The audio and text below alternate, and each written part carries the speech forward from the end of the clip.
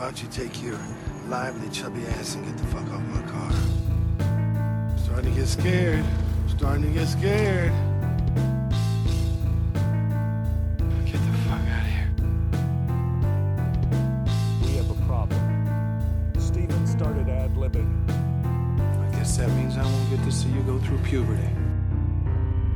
I will snatch every motherfucker birthday. Welcome back to Steven Destroy, the podcast where we watch every Steven Seagal movie so you don't have to. I'm James. And I'm Dylan. And this week we're talking Out for a Kill from 2003, directed by Michael Oblowitz, famous for directing The Foreigner. My two favorite Seagal movies. Yeah, a game-changing double feature. Yeah. We're joined by a returning guest. He has the honor of being both the first guest on the show, also the first guest to ever return, and also the second guest.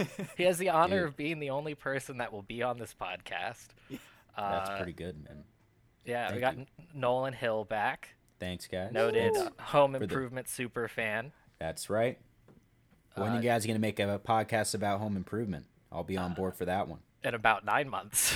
Oh, you still got a lot more to go, huh? Yeah, if you've got 38 weeks to wait, me and James will meet you there. Oh, my goodness. Well, it's good, as always, to be on the show. I'm very happy to know that you guys value me that much. I'm special. I'm the You're the only person that will say yes. That's good. No one will be on our podcast. Well, thank you guys. Why don't we dig in? Yeah. So Nolan, how does it feel to have been duped again by us? Honestly, I was putting off watching this all weekend. I was actually really annoyed, James, because you sent it like so last minute. Like I was like, fuck.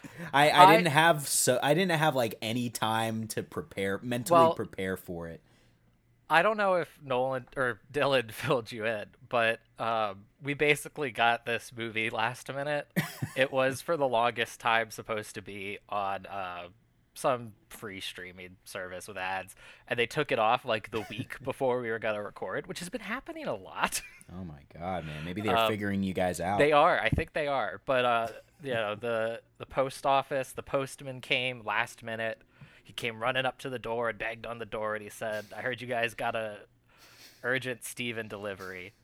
And we got it just in the nick of time before I was going to have to pay for Out for a Kill.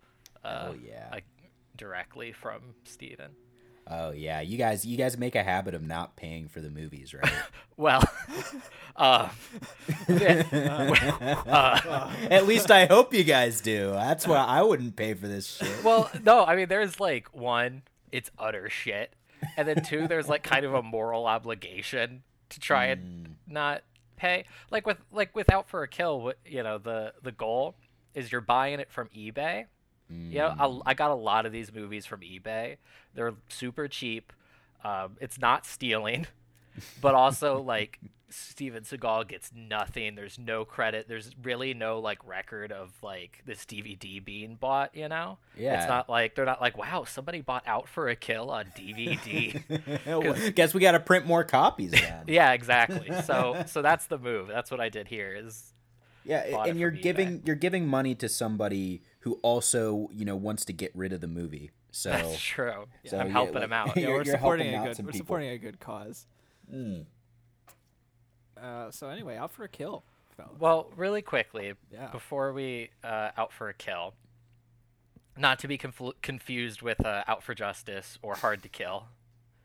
I did have a little discussion. Little prompt, and I did something unusual, which is usually I just spring these questions on Dylan. Yep. But felt like it wasn't super fair because I get time in advance to think about it.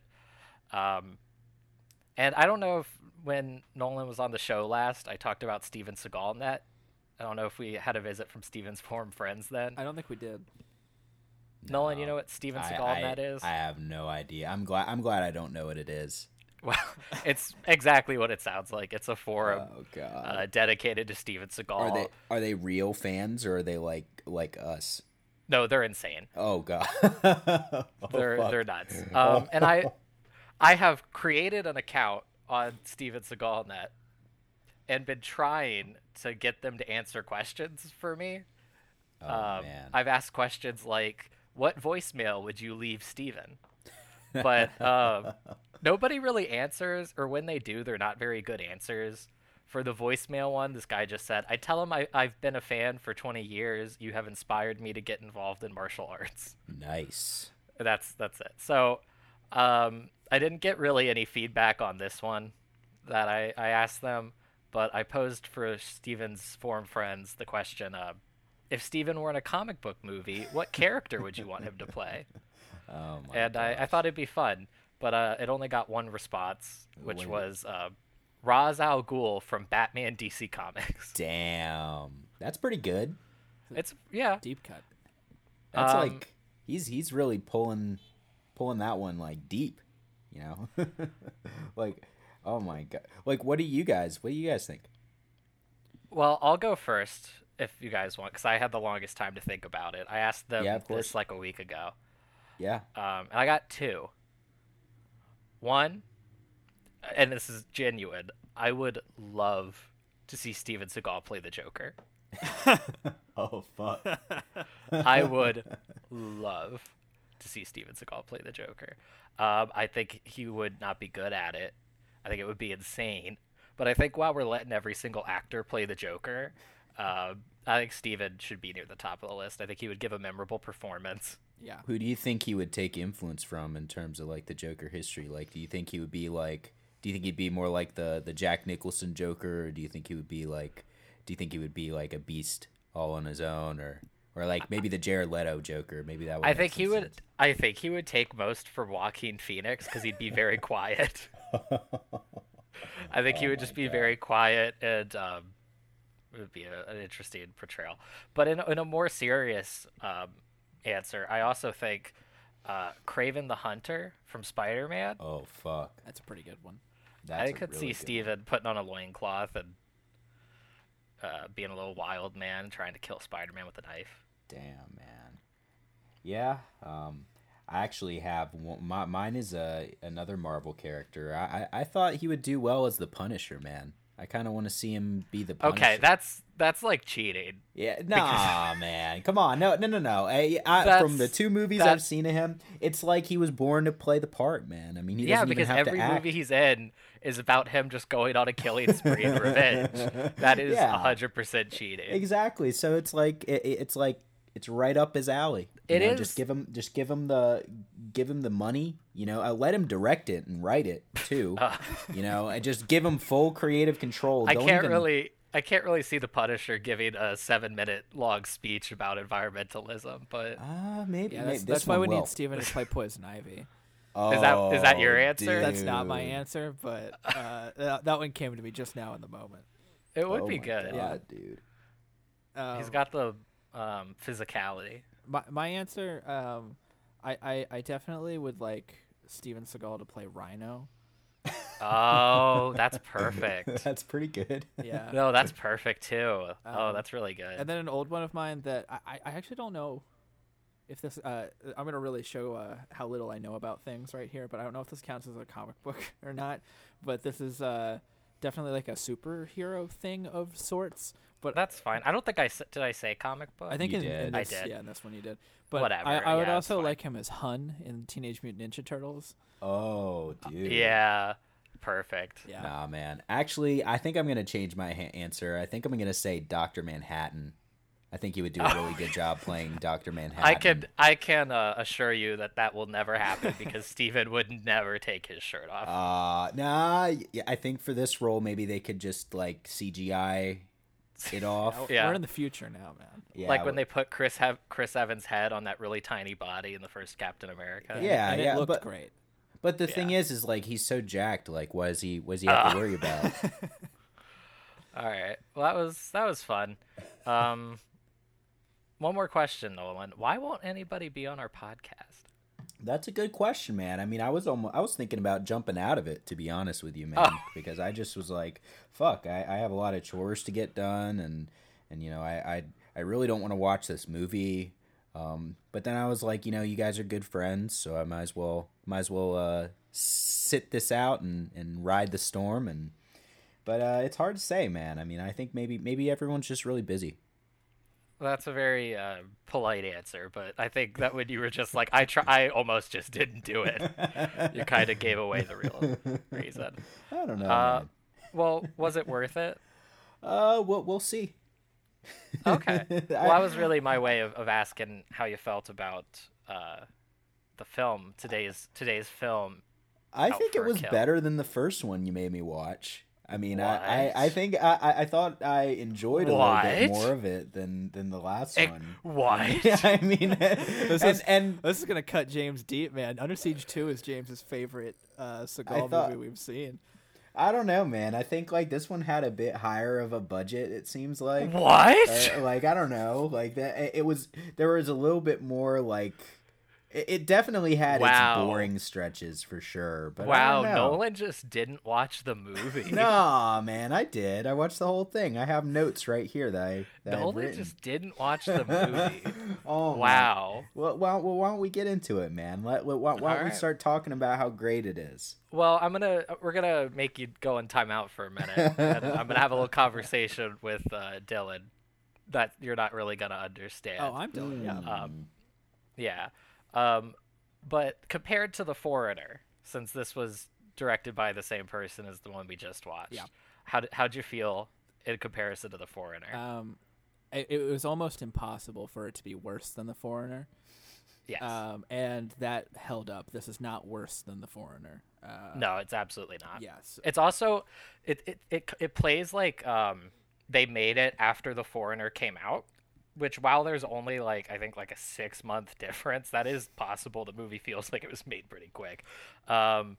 It's like they responded to criticism of The Foreigner and made the movie as simple as possible. Yeah. Because there's so many scenes of this movie that are people just kind of recapping and catching you back up on everything that's happened so far. Yeah, absolutely. Whereas, for some context, Nolan, the last movie we watched was absolutely unintelligible, and pretty much for the hour and a half, Dylan and I just tried to figure out what it was about. Yeah. Dude, that's so funny that you say that because I felt like this movie, I had no fucking idea what was going on for half of it. And the only redeeming thing were the mob scenes where they just basically they read the script and they were talking about it. There are basically no notes for the second half of the movie that I wrote because I'm just I have no fucking idea what's going on. Yeah, well, I think that makes sense because I have one thing to acknowledge is that this is the second time I have seen this movie. Oh, why? This is the first Steven Seagal movie I ever saw. Wow. Yeah. So I certainly would not have anticipated ever having to see it again at the time, but it was inevitable. You were saving it for a special occasion. Yeah. Well, I didn't remember all that much about it. The one thing that I thought I remembered was I thought Steven just kept cutting people's heads off. Oh, no, man. I really believe this was the movie where Steven just killed every single bad guy by cutting their head off. If only. Yeah, but no, I mean, it definitely is a super simple plot that the movie somehow still manages to convolute. Yeah. But once you kind of realize that it's just Steven wants revenge on these people and there's 10 dudes and he's just working on a list and just going down the list and that's the entire movie, it kind of simplifies it. Yeah. It is just hard to kill. Yeah, man. Again. Yeah. It is well, I mean the thing is Steven makes the same type of movie pretty much every time he makes a movie. So at this point, it's pretty inevitable that we're not going to tread any new ground in any of these movies. It is just going to be how many reasons can we come up with for Steven to go on murdering sprees? So it's just Steven's wife is dead. Steven works for the CIA. Steven's trapped on a boat. Steven's trapped on a train. It's there's only but so many things they can come up with. Yeah. Are strip clubs a common theme in Steven Seagal movies? I actually don't think Sort so. Yeah, I can't think of too many movies with strip clubs in them. I think it's no more a common theme in his movies than any other sort of low tier action movie. Right. I don't really think that there's a noticeable pattern. I do want to dig into it a little. This movie is absolutely wild. I think it's one of the more wild ones we've seen, certainly since Ticker, Yeah. and it may be more wild than Ticker. Ooh, those are big words right there. Yeah, well, Ticker, it's definitely Ticker tier, but we can definitely dig into Yeah, it. let's get going on this one. It opens with a quote. Bro. This establishes the theme of the movie of people saying absolute fucking nonsense. Like what I'm still trying to figure out what that quote actually, like, what the point of it is. Like I think it's just like, oh god, I think it's just like trying to give the movie some sort of like validity or some sort of weight, like an air of sophistication to open with the Sun Tzu quote. yeah. Which is it would not be the first time that a Seagal movie has done that, right? It doesn't Above the Law start with like a quote. One of them at the beginning does, absolutely. Yeah. I don't know which one. Yeah, I don't either. But yeah, one of them definitely opens with a stupid quote, and it might be Above the Law or maybe Marked for Death, I feel like. Yeah, it's one of those two because it's not Hard to Kill and it's not Out for Justice, but it's definitely one of the first four movies. Yeah, I think it's Marked for Death. Yeah. But yeah, it opens with the quote, "All warfare is based on the art of deception," which is, I guess, just true.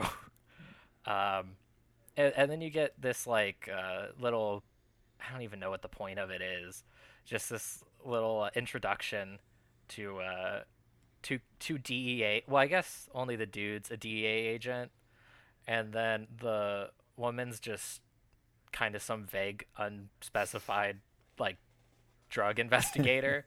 She does work at the DEA office in New York, Yeah. but she at the beginning during this narration she says that she's been paired up with an American DEA agent. Yeah. So I don't know what she does, but they're basically both DEA agents, and they're going around this strip club that just had a shootout, and it flashes back to show us the shootout, and basically what the opening of this movie is these people in the strip club just getting blasted apart with machine guns for 60 seconds straight. This is the length of this scene. I took note of immediately. It is unbelievable how long they shoot for. I mean, it's They're just incredible. constantly firing. Because I was like, I remember the experience of watching it. Like, it went on for a long time, and I was just sort of like, haha, this is going on for a while, haha. But then it kept going, and I kept getting more and more just like, what's happening? Why are they doing this? At first it was like pretty horrifying because it's just like these dudes just roll up with guns and they just start fucking eviscerating people in this strip club. But it goes on for so long that I almost laughed. Like I was. No, it loses any sort of like horror or, I don't know. It's definitely alarming, but it loses all of it when it just goes on for so long. It's like a fucking like gag. Yeah. Dude, and like they were using pistols, and like they definitely didn't reload once, and they just like definitely poured like 500 plus rounds each into the entire Easily. building. Like I totally, in my notes right here, I wrote, the gunfire in the strip club in the beginning lasts so goddamn long. That is my it exact does. rating. So yeah, it's good to see we're on the same page here. Like, it got past the point of laughter for me. I was just like, dude, I just kind of want to, like, can we go to the next scene now? And then it just kept fucking rolling, man. Yeah. And then of course, you know, and then you have the mob boss. They start talking, and then they just keep talking, man. Yeah, we get introduced to this round table of bad guys led by this bald dude with a Fu Manchu. And it gives us these like Suicide Squad ass freeze frames on each dude at the round table with text telling us like their name and some stupid fact about them straight out of Suicide Squad, which like and I do not remember Suicide Squad in terms of specifics, but the like facts that pop up on the screen for those, I think were supposed to be jokes. I think it was like, quirky post Deadpool stuff. Yeah. And I couldn't tell if the like notes for these dudes were supposed to be like funny, because one of them was just like has a penchant for French restaurants. Yeah. Which isn't even worth noting. not One a of them's like one of them's like likes to hire unusual assassins. It's That's pretty good. Like, and what world do people talk like that too? Like, it was Oh. like he was just in the scene to like tell us their names. Like, there was That no the point. entire There was no point every in that scene. we basically the construction of this movie is there's like a scene of Steven Seagal, a scene of the DEA agents, and then a scene at this round table where they summarize the movie up until that point, and then we get a scene of Steven, and then a scene of the DEA agents, and then we're back at the round table and they summarize the movie. And yeah, I mean the dialogue of this movie is beyond atrocious. It doesn't even try and seem real. This dude gives some exposition, says that the Chinese families of crime are merging together, and each dude is like part of a family, like the head of the family. Yeah. It's like Gotti, man. And It's the boroughs of crime are joining up together. Exactly. My favorite movie, Gotti. Yeah. Well, That's yeah. a we'll find a different way podcast. to do Gotti on yeah, this. that's a Our Gotti podcast. yeah, that's a different one. Our John Travolta Where we watch- podcast. Oh man. Yeah, that one hurt, didn't it? Because that one felt real. That one felt like It did that feel one felt real. like a thing we would do. But again, the same way I brought up that fucking Michael Madsen idea last week, John Travolta's been in some good movies. He has. We would get to watch like So- Pulp Fiction and stuff. We get to see some like movies that are worth watching. Yeah, Get Shorty. Yeah. There's some good ones. Yeah, in Wild there. Hogs. Oh dude. Old Dogs. Old Dogs and Wild Hogs, brother. Grease That's 2. the name of the podcast. oh, man. Grease. He's not in Grease 2, is he? Maybe. I don't even know. He's not in Grease 2. He makes a cameo. He's in the background of one of the scenes. I'm making that up. I've never seen Grace 2. Hey, out for a kill. Out for Sure. a kill. I can't believe he's a Yale professor, man. I thought that Steven's Indiana Jones in this one. he is. He's Indiana Jones. They even have like the title sequence looks like some Indiana Jones Yeah. shit. But yeah, Steven Seagal in this movie is a Yale professor who receives an award for excellence in archaeology, and it is a giant ceremony. It looks like the fucking Oscars. And Steven gives his acceptance speech for excellence in archaeology, and he gets a standing ovation from this auditorium full of people dressed to the fucking nines like the Met Gala. It's a big night. It's a big Everybody's night. favorite professor. Yeah, man. Yeah. He's just Well, he made that much of an impact on people, I guess, you know. he's looking forward to his next dig in China, and we get to him and his like assistant and their little plane being flown to China for the dig, and man. Steven's just being mean to this Being pilot. an asshole, man. He's just tearing into this dude.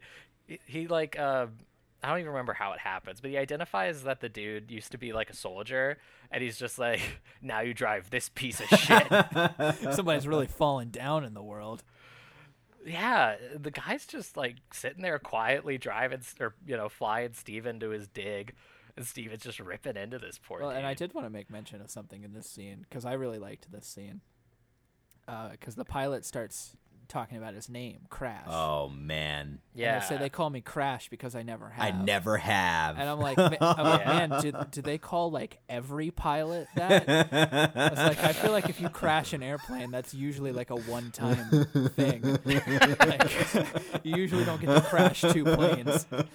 well, I can tell you one dude who got to crash a plane and still got to fly. Who would that be, James?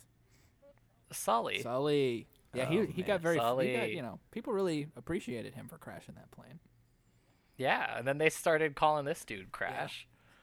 I guess that this movie came out before Sully. Yeah, but well, I just like that. I would think it would make more sense if you were in a Sully situation and people start calling you Crash. Like, hey man, he didn't crash, But no, this guy Yeah. this guy actually has never crashed. And Yeah, man, he's just a so, normal pilot. I guess that was my question. Is like, does every pilot get called Crash? I also like how they have that exchange, and then there's not a scene where the man gets in a plane crash. Yeah, dude, for sure. When I heard that line, I was like, "It's a lock, man." I wrote it down. I was like, "Dude, we're seeing a plane crash later in the movie, dude." Yeah, and he gives Steven the card for his like flight school, which is foreshadowing. That does come into play. But like the combination of him giving him the card and then being like, "I never crash," I'm just like, "Oh, so this man's gonna crash a plane at some point in the film." Maybe they were nope. subverting our expectations a little there. It's a red herring. This movie is full of that. Certainly, you certainly couldn't have predicted a movie like Out for a Kill. Yeah. So Steven goes to his dig, and there's some real sketchy people on the dig site. Dude stepping on antique plates that they dig up, like you do when you do your archaeological digs. You find whole plates. And also, Steven, way more chill about this guy breaking all the shit he's digging up here in this archaeological dig in China. Way nicer, or like way more like accepting of this dude than the pilot who was just trying to fly him there. Like this guy, breaks a plate and he turns to his partner and he's just like, "Hey, who is that guy?" Read the room, asshole. God, who do you know here? Who invited this motherfucker? If only he had said that, we'd have had a motherfucker count this week. Oh man. Yeah, were you keeping track? I heard a couple of people say motherfucker, and I my ears perked up like a dog. But but I don't think Steven said it. Oh well. Yeah, so there's this whole weird exchange him and the assistant have where they just walk through the stages of him like cataloging and locking up all the stuff from the dig, where she's like, "Make sure you sign it, Professor," and then there's like a slow-mo shot of her sliding the packing slip to him, and he's like, "This crate has to be sealed to custom standards." And this is also that way, 2 minutes later, when they go into this little room where the crates are, they can see that it's been busted open. And Steven goes, "Man, I just sealed this thing. What the? This is broken." What's wild about this movie, and this might be a controversial take, but I think Steven's the best performer here. Ooh, that might be true. Is controversial. No, I think that's true. I let's think do he the is. rundown. He's definitely better than any of the bad guys, or he's certainly better than the main bad guy. Main bad guy says everything like it's his dying words. Yeah. He puts so much weight behind every sentence. It sounds like he's trying to spit it out as he like chokes to death. I don't know. I will the lady who is the one that introduces the movie to us in the first scene. Yeah, Lady DEA agent. I Tommy. think she's a little better than Steven. No, she's not. I don't know, man. No, she's not.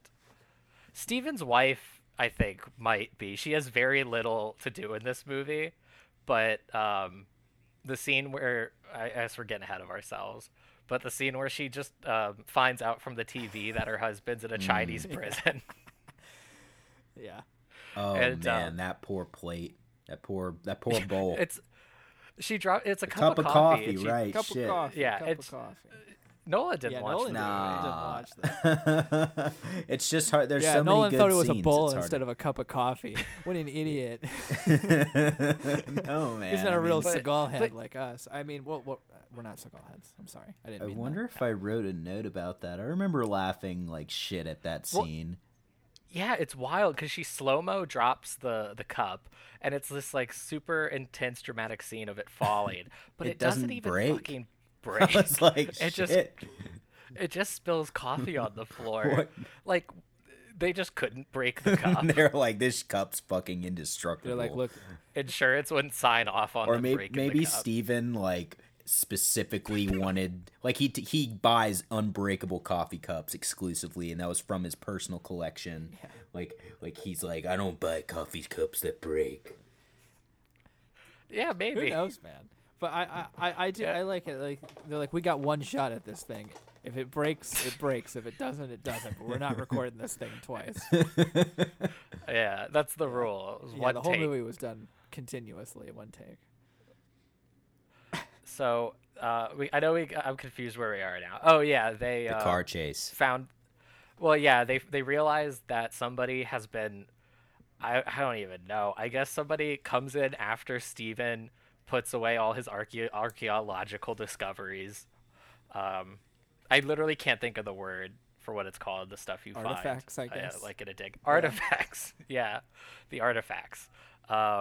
They go, so they take all of Steven's artifacts, break them in half, hide drugs in them, and then ship them wherever they're going. Which one is this like? How they've been smuggling their drugs, like following Steven around. Notable archaeologists. How many like discoveries is Steven finding on all of his digs that they're able to like maintain their drug this has trade? To be the least efficient drug trade like of all time. Like we can't smuggle our drugs unless somebody digs up some ancient plates. You couldn't, not even a plate. That dude stepped right on that plate because he knew there's no way you could put drugs in a plate. You can't put drugs in here. So Steven realizes that something's going down. They have to make a run for it.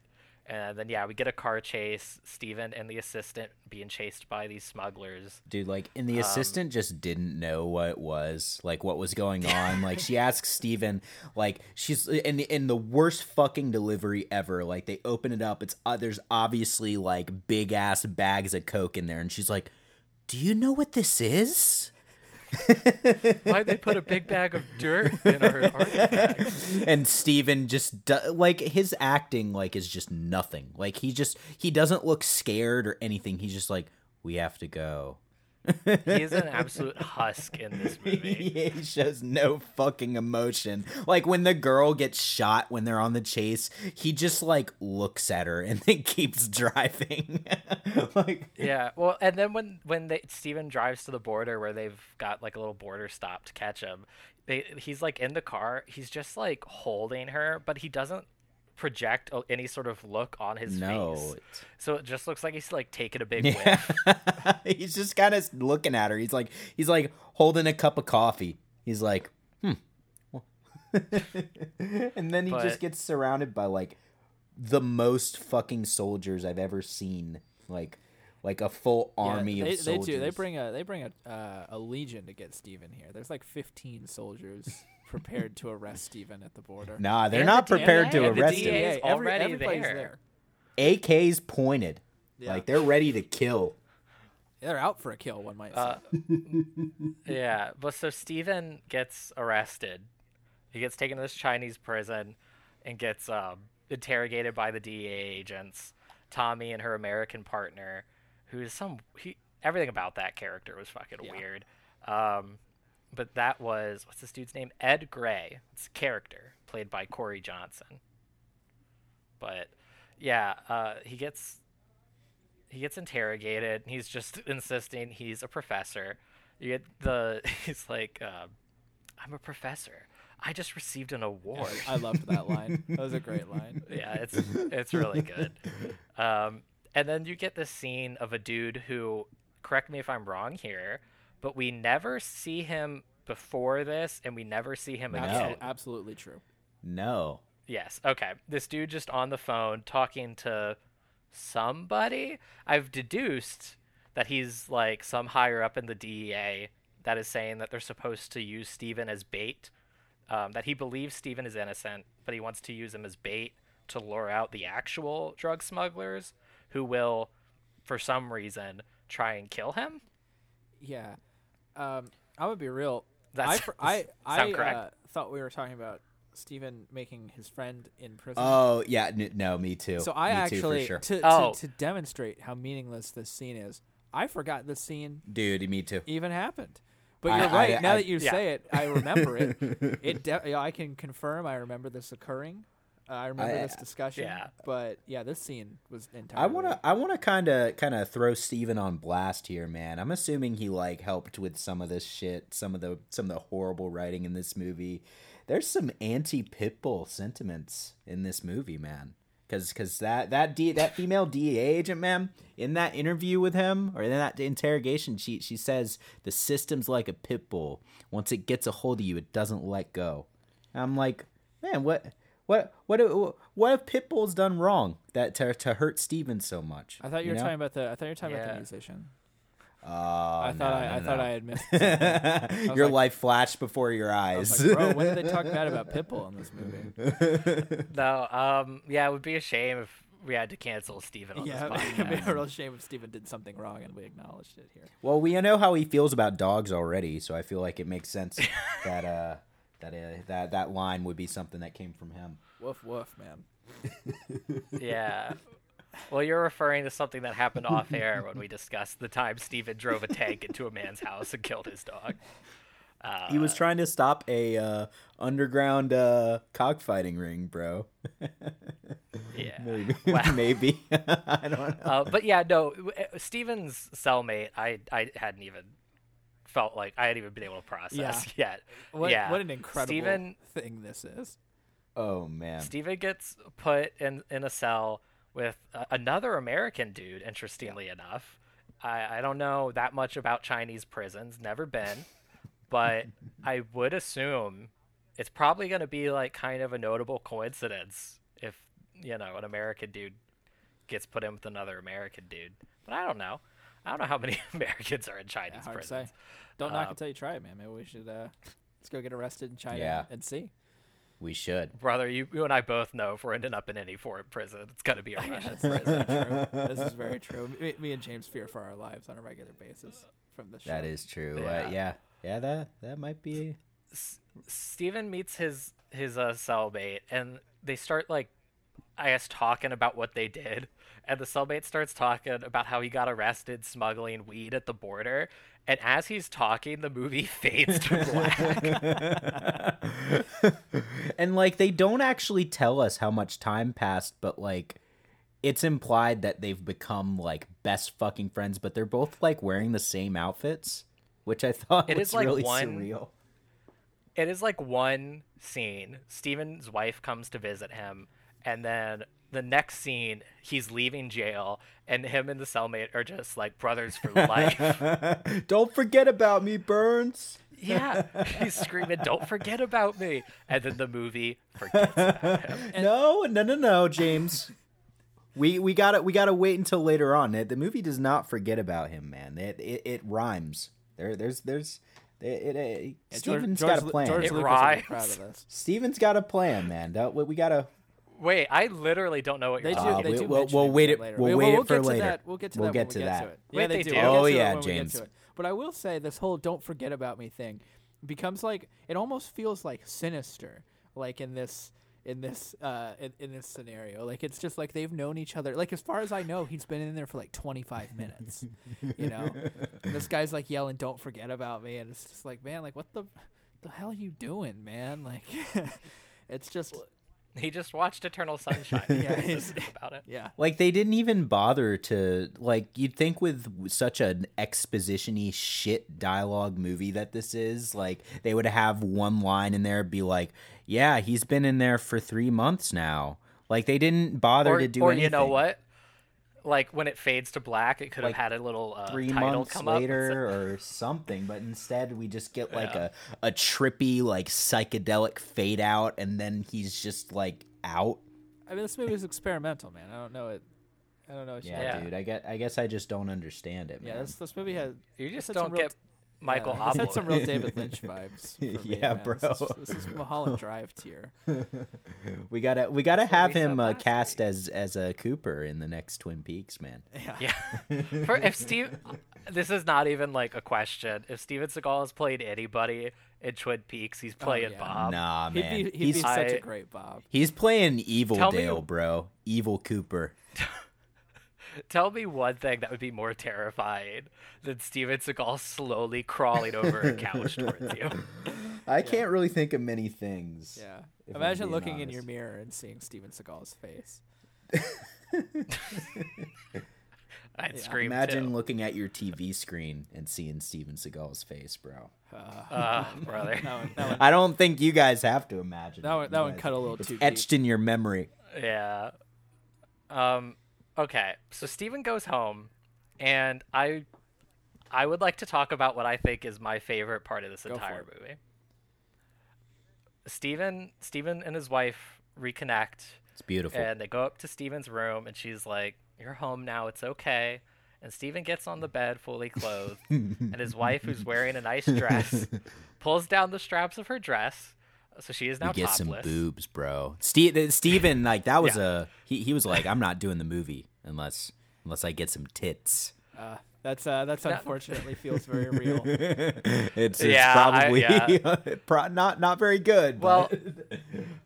so and that's not why it's my favorite part of the movie. I don't think that abundantly clear. God, James. But it is because of what follows. I do not remember a lot about this movie. I didn't remember this. So as soon as that happens, I tensed up. My fight or flight started to kick in. I thought it was going to be a sex scene. It's happened But before, instead- hasn't it? I've never seen a Steven sex It scene. only happened once before. But Steven instead just Holds kind of her. gives her a hug and then starts like patting her back, but not even like a comforting way, like in a like the way like I would hug Dylan. Like, it's good to see you kind of hug, like, hey bro, what's up? And then that's the scene. end of the It just scene. fades out. She takes her top off, and then Steven gives her a hug, and that's the end of the scene. And the reason this is my favorite part of the whole movie is because this made me realize something that I think we kind of touched on last week. Nolan doesn't know this, but last week Steven edged. And I've now been completely convinced that I am 100% positive that we will not see another Steven Seagal sex scene for the rest of this podcast. It was something Dylan and I were both very concerned about when we started, and the second movie had a very unpleasant to watch one that has scarred us. But I do believe that the reason Steven gets in these weirdly, vaguely sexual situations without actually there being any confirmed like sex happening is because Steven is at a point where he has a less than ideal physicality for an action hero, and he is not going to be taking off clothes. He's insecure. He's going to be wearing a full coat as much as possible. That I fully agree with. What I think that there's basically 100% certainty in my mind that there will be women around him who take their clothes off and make it seem like they're about to have sex with him, but Steven himself will not get undressed. Yes. No, I believe that is inevitable. That is unfortunate. But actual just straight up sex scenes, I do not believe will happen. I do not believe that there will be anything in this movie that confirms that Steven actually even has sex in them. As far as I'm concerned, Steven could 100% be a virgin throughout this entire film. One thing that I am kind of wondering is like, is it a theme that his love interests are always like significantly younger and more attractive than him? Well, more attractive. Well, I'm gonna. Yes. I mean, the first movie he's married to Sharon Stone. But I mean, again, that's kind of one of those things where it's more of just a theme of action movies in general. Yeah, for sure.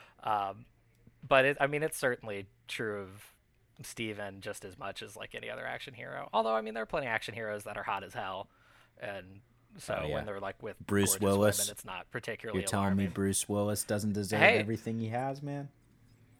Dude, young Bruce Willis? I'm being sarcastic. Yeah, I don't know. I know. I thought you were being sarcastic. That's why I was like, dude, young Bruce Willis is a hunk. I don't know about Hunk that. alert, bro. We might need to have hunk. another podcast about that, man. I don't know if I can. I don't know. Hunk watch? Oh, the hunk watch, bro. Young Bruce Willis is a hunk. Young Bruce Willis is a hunk. Dylan, what do you think? I feel like you can't. Come on. I think the youngest Bruce Willis I've seen is Die Hard. is And he's not a hunk in that. He was cast I don't think Dylan's seen specifically. Die Hard. actually What? the youngest Yeah. the youngest Willis. It's I've a, got. You haven't seen Die Hard, but you watch all these shitty Steven Seagal movies all the time. Yeah, that's the irony of it. That's the Yeah, that's a huge part of this yeah, podcast. me not knowing what the hell's going on is a big part of it. The only action hero I ever consistently watch is Schwarzenegger. Speaking of hunks, Oh yeah. Yeah, Gorgeous. Schwarzenegger's a hunk. For He's sure. even a hunk now, man. yeah, Like fuck, dude. yeah, gorgeous human being, absolutely. Oh yeah. Though he did cheat on his wife, though. Yeah, well, Well, if we're talking bad things action heroes have done. Yeah, him cheating on his wife, man, that's a walk in the park compared to what we're dealing with on this show. Yeah, I'll take that every day of the week. Yeah. Yeah, that might be true. Yep. No might. Yeah, we don't need any qualifiers here. We'll take that every day. Wait, I do want to know what the youngest Bruce Willis Dylan's working Pulp off Fiction, of is. probably. Wow. Yeah, that's probably the Really? youngest one. That's insane. I mean, it is pretty wide. It is. That's because because Pulp Fiction's what, like I 94, 92? 94 sounds right. I knew it was one or the other. When did Die Hard come out? That's a good question. That is. I don't know. Yeah, is it like the late 80s? Or Well, something? I think a good bit is us doing a podcast about movies that comes eventually at some point out on a podcast network, specifically about movies and run by people who are big dorks, and then we're just in a good way, and then we're just like, when did Die Hard come out? Do you remember what 80s, year I Pulp think? Fiction was? I think 94. was Die Hard the 94 80s? Pulp It is Fiction. 94, for yeah. sure. Okay. For My sure. first guess was the good one. All right. Yeah, it was 94 confirmed. Die Hard was 88. Okay. So you're not talking a huge leap Yeah, I was between gonna say. the two. And I think he's still Yeah, a I- hunk, and he's bald in He is Pulp bald in Fiction, Pulp though, Fiction, right? Absolutely. I mean, he's still Yeah, a I mean, hunk. he looked pretty good. I mean, I feel because he's with a relatively good-looking girl, right, in that movie in Pulp Fiction. I can't remember either. I feel like he is. And well, my point was I don't remember feeling like grossed out. No. Like with Nah, Steven he's or a something. hunk. No. He's still kind of a hunk. He's not a bad-looking dude.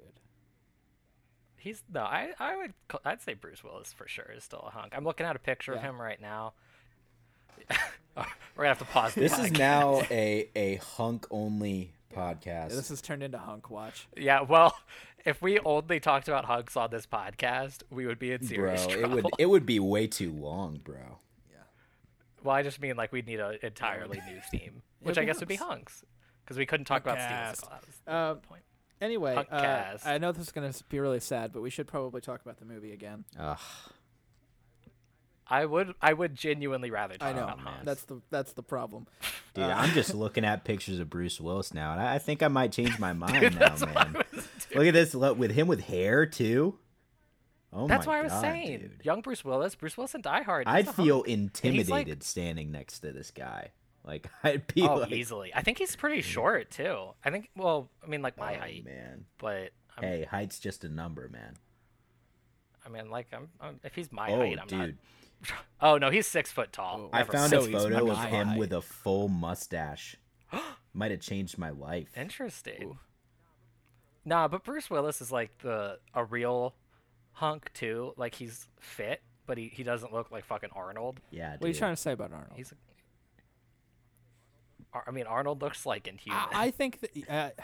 well, yeah, in like I a was good gonna way, say, not yeah. like a scary like Sylvester Stallone way. Okay, yeah, fair enough. I was gonna say, yeah, because I mean, like, yeah, Arnie's fucking massive, but like, that doesn't make him any less like beautiful. It's not like the scary hunk. I guess you're right, like Stallone, because like I remember like watching Predator, and he's Yeah, no, he's I mean, damn he's- gorgeous in that movie, man. He's still a hunk. I'm not saying he's not. I just mean like I don't know. That's like comparison of like a supermodel to a girl I see next what door you mean, type. Yeah, You know, Bruce Willis is the girl next door. Bro. Let's not forget about Carl Weathers, man. I know you're saying Oh yeah, Predator. talking Predator.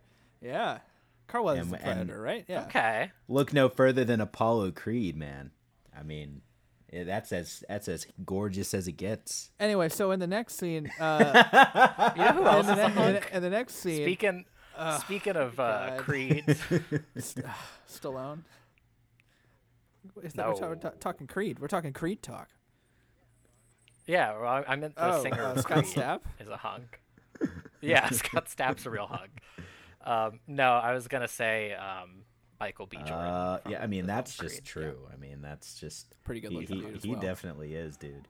I can hear those sirens. Which one of you guys is about to get arrested for going off topic? Not. I mean, they're here. Hopefully, Steven. they're I up mean, here I think with that me. But I've been trying to get us back on topic for a while. You guys are too horned up. Bro. That's why you're trying to get us back on topic. Yeah, 'cause the coming Ivan to get me, Drago, bro. and much like Steven in this movie, I didn't do anything wrong. Now, not like Steven in real life, but Steven in this movie. You know, the movie we're here to talk about. Okay. But instead, this went from HunkChat to horny chat. Man. Okay. We might need to Brother, take a what 5-minute other, break, yeah, I was man. gonna I'm say, looking. man. I see these pictures of Dolph Lundgren. You guys need to go drink some water, take a cold shower. I'm out here trying to talk about my Dolph least favorite Lundgren. action movie star. You guys ma- are bringing up your favorite action movie stars. I might need to take a hot bath, bro. Ooh, hot bath, major I don't- key I alert. don't know. I don't know how I feel about Oh, sorry. What? What were you saying, James? what. This is the wrong podcast for that. Had to say it, man. Yeah.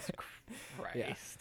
What were you talking about? But let's start talking about the movie, man. I forgot we were even recording a Here's podcast. the thing, man. If we don't talk I thought about this the was movie, our- we will our be new, here forever. Like this can't end Yeah. until we talk about the movie. Well, that is blatantly not true, considering That's true. several but we have episodes to we've done sum it up recently. at some point. Okay. Well, There's no, there's still still a a good good- amount of stuff yeah, I want to talk yeah. about in this This movie. is not fucking The Foreigner. This movie is actually there's a little bit more to talk about here. We should have saved this Yeah. for The Foreigner. Okay. Oh, I want yeah, to tell that's you, true, and this is actually. going to be a good segue here because it goes into the next scene. Like, I think the worst actor in the movie might be whatever, like Steven Seagal's like partner who dies, his dad. Like, because like seeing him at Oh, her yeah. funeral, he just like looks like he's just in a museum. Like that dude does not give a fuck about his daughter being dead, man. Like, I would say in this dude's defense, though, that's just like how the movie is. Like, I'm sure that dude did not get the direction to I mean, act I'm sure- sad. I'm sure that was not even like. I doubt something he they even cared got about. any direction. He probably just probably that's just fair. told him to fucking stand by this picture and then talk to Steven Yeah, about they some put shit. an X on the ground and they said stand here. Well, yeah, so Steven and his topless wife share a platonic hug, and then Steven goes to the funeral of his assistant who got shot and has a wild Oh, exchange man. with her dad, which I do have word Wow. for Give it word. to us. And this is the first of several moments in this movie where, again, people just speak nonsense that sounds like it's going to be, like, quotes from something, but it's not. I looked up a lot of these to confirm that they weren't quotes of some sort, that it is just nonsense that the screenwriter wrote. So at his daughter's funeral, this guy says to Steven, "A mind is a mirror, a bright light shining. Be sure to clean it every day. Allow no dust to cling." Which on its own, as some sort of, I don't know, you get it on some sort of weird daily affirmation calendar, that's fine. But Steven's response is, "There is no mirror. There is no dust." And then he... I mean, this is like fucking galactic sized brain shit right here, man. Steven just he's just shits like, no. on that dude, man. But then he says, "There is no darkness, only the mind's light." I don't know what any of that shit means, man. It means nothing. It means nothing. And then he says to the dude, I think you know what I have to do," which I interpreted as him being like, I have to kill the people who killed your daughter, and this guy just being like, "Yes, I understand. Her Yale professor. You have to kill the people who killed No, my I daughter." think like he implies later in the movie he kind of like knows who he is, right? Like in one of the later scenes. I maybe I know what you're talking about, which is, oh my god, I can't even talk right now about Steven's background. in this There's a movie. twist, man. We cannot do He's that right not just now. a Yale professor. Yeah. Okay, we cannot do that right now. Dude, what about James the has to wobbly work up to swords, that. bro? The plastic sword fight. Yeah, that's what we're gonna do right now. So the dad leaves the funeral, and there's these two dudes just sort of standing there, and then fireworks go off, and I mean it's like a flash mob. It's just like 1 second Steven's mourning, and then the next there's a sword fight happening. These two dudes are jumping all over the place. Steven's got a sword. just a sword fight has erupted at the funeral. And Steven's the only person there, and no one notices that he's fighting. Like, no one else is at the funeral. It might as well just be him and his dad. I think there is actually nobody else at the funeral. I think it was only Steven and the Maybe dad. it's like later on. Like, maybe we can give him the benefit of the doubt and just assume like everybody's left. It's just Steven and his dad. But like, why would Steven stay? That I mean, I don't know. But like, what I remember the audio being so shitty in this scene. Like, I remember, like I listened with my like normal like headphones and like.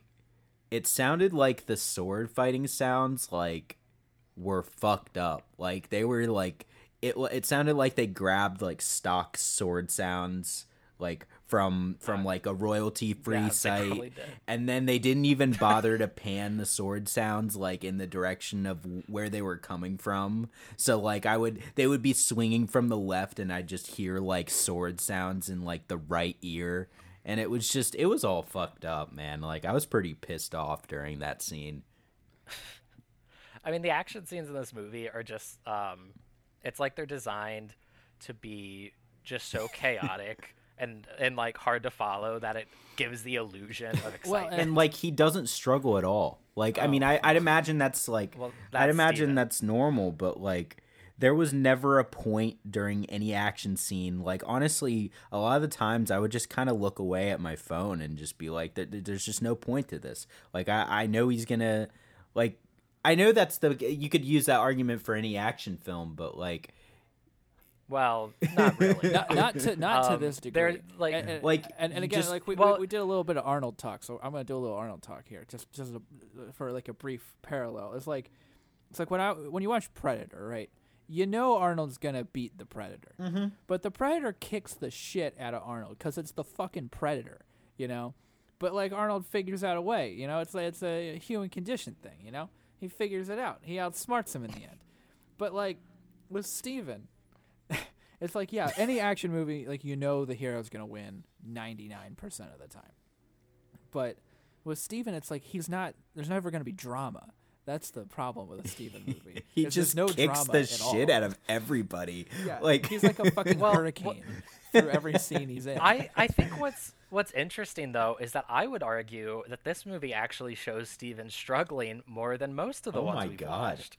Because a lot of the ones we watch would be like, whereas here there's a lot of action scenes, but they're like usually just Steven and like one dude, or like Steven and two dudes. Whereas the ones that we're usually watching are just as long, but it's like Steven and like 10 dudes running at him one at a time, and he's just breaking their necks like as soon as they get near him.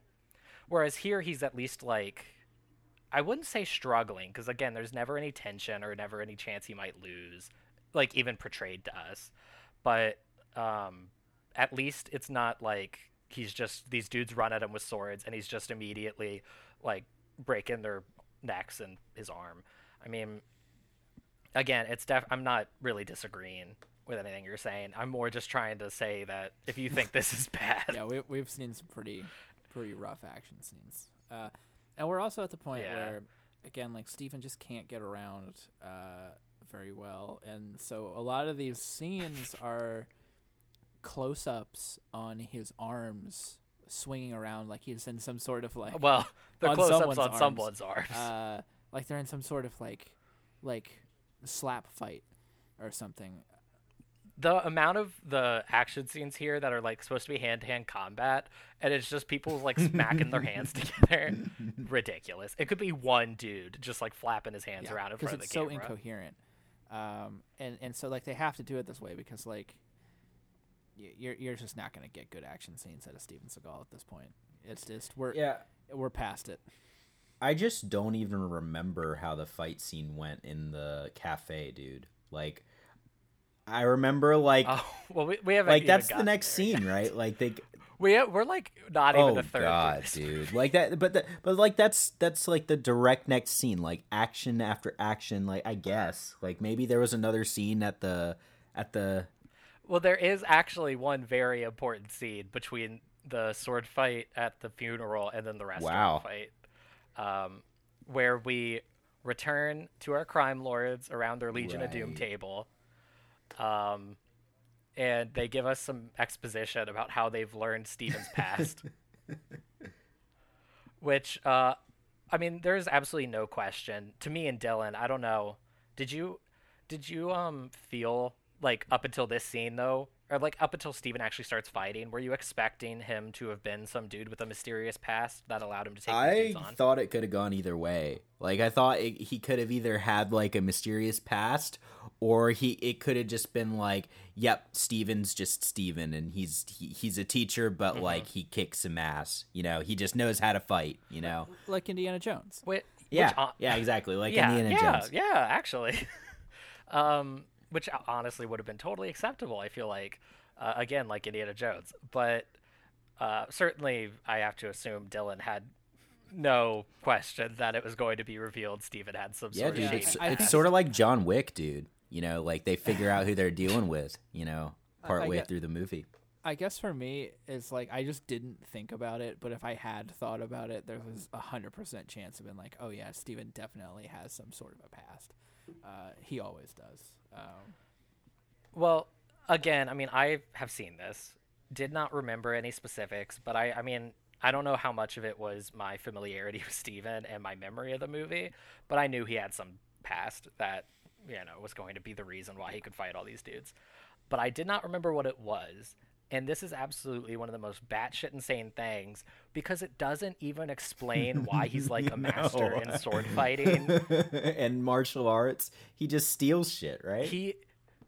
He was once an international art thief named the Ghost. He was the most famous art thief in Shanghai, New York, and Paris. He was caught and spent 7 years in prison, where he earned a doctorate in Chinese archaeology. And when he got out, he created a new identity and became an award-winning Yale professor. How did he create a new identity, though? Like how does that work? Like, he got Steven, a doctorate. baby. He got a doctorate, and then he changed his identity. Nolan, if you say that's true, that line to me, like, I was like, wait, what? Like, why didn't they at least just say he got the doctorate after? Like, that makes no fucking sense. Like, did he change the name on the doctorate too? If we sit here and just be like, this made no sense, we will be here until tomorrow. But yeah, Steven and his wife, they're having a nice dinner. It is what I really liked about this scene is how it's like a really wide shot of the restaurant, and Steven and the wife are like in the fucking background of the shot, almost out of focus, behind other tables of people, to where like when it first cuts to this, I was trying to figure out who we were looking at and why. You gotta like search like play Where's Waldo to find Steven, and then it gives us some like closer shots of them, but we still aren't hearing anything they're saying. And then when it finally cuts in close to them, it's just immediately Steven being like, I have to go to the bathroom. And it was at this moment, too, where I put headphones on because Steven mumbles so much that, listening on my speakers, like, I couldn't understand what he was saying. Like, I was either going to have to fucking crank this movie and, and I don't know if it was just our copy of the movie or whatever, but, like, this movie gets really fucking loud when gunshots happen, and then, like, really quiet when Steven's talking. No, Nolan's already touched on the sound mix. Oh, and I do want to this movie being the shit quality of the sound in this movie did remind me about something we did miss earlier in the movie that I just wanted to briefly touch on for a second, which was when his assistant actually dies, and the absolutely horrid CGI they use on the bullets. Yeah. Yeah, we get some slow-mo, like, Matrix bullet time. It looks like a PS2 fly. game or something. It made me feel like I was playing, like, Out for a Kill, the PC game in, like, 2001. This game actually, or this movie is a video game, in a lot of ways, I think.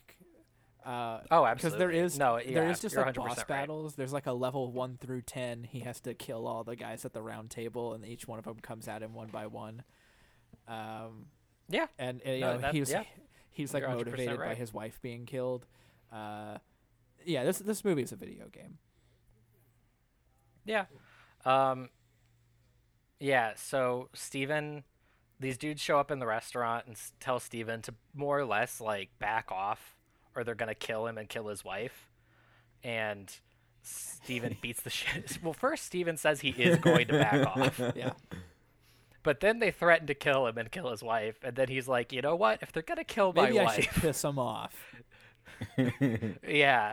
So then Steven beats the shit out of him. It seems like he's gonna say something to them, but then he just starts swinging, man. Like he doesn't even say like usually he does Steve. like I thought you'd think he'd like say like a one-liner or something before he starts swinging, man. Steven gave up on one-liners, dude. Yeah. They were too hard to write. The people writing these movies just gave up. There's one-liner later on. I don't even know. I know what you're talking about. That's but good. I didn't watch it. Nobody watched it. We're making this up. But what? So Steven beats the shit out of these dudes and destroys this restaurant. I was in going to say, classic one of my Steven favorite fashion. parts of these movies is when Steven just fucking destroys somebody's small business. Yeah, Steven annihilates this restaurant, and then later it shows the DEA agents showing up, and they're just like, the bodies are still there, and shit, and they're just like, I guess this dude's really working. I don't even know what they fucking say, but they're like, wow, Steven's coming after these guys that we're also after, but they're both like, hell yeah, this is cool. Like she looks at the scene for like a minute and is like, this looks like self-defense to me. Yeah. What's so wild about it to me is that evidently Steven got to beat the shit out of these two dudes in a restaurant and just go home. I know. And he just left, and then the cops show up after, and they're just like, wow, good job, Steven. No one's even like asking Batman. him about it. Yeah, dude. Oh, you want to change your answer, Dylan? Yeah, I'm changing it from Hun to Batman. He could play Batman and the Joker. I'd like to see Steven as a Krang. I'd like to see Steven as in a one-man show of Batman versus the Joker. Damn, bro. See, I thought you were gonna say one man show of Ninja Turtles. God. Where he plays all four turtles, man. Splinter, Okay. Wait, April. you know what? Actually, if Steven were to be in a Teenage Mutant Ninja Turtle movie, I would want him to be Hun. But if Steven were to be in a Teenage Mutant Ninja Turtle and you asked him who he wanted to be, Splinter. 100% chance. Oh, dude. Oh, yeah. You are 100%. Yeah, That's you are very 100%. true.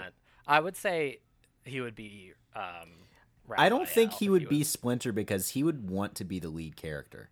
Like, That's the only drawback to Splinter. But like otherwise, He would want it to be a Oh, Splinter yeah. origin story. that's For what it sure. would be. Yeah, Steven Seagal versus Oroku Saki. But I also don't think that he would agree. Jesus, What? Dylan. What did he say? Yeah, what did I say? I have no idea. Oh, okay. I don't know I who think that that's from was. the TV show. I used to play the video game a lot. I think Oroku Saki Dude. is like Shredder pre-Shredder, or maybe it's Shredder's teacher. I remember in the cartoon there was a thing where Splinter learned kung fu or martial arts or whatever from his Which I think is owner. Oroku Saki. I think. I think didn't his owner like die in like a Karate Kid style fight, and I think maybe the dude who killed his owner or beat his owner at least Shredder, is I think. Maybe.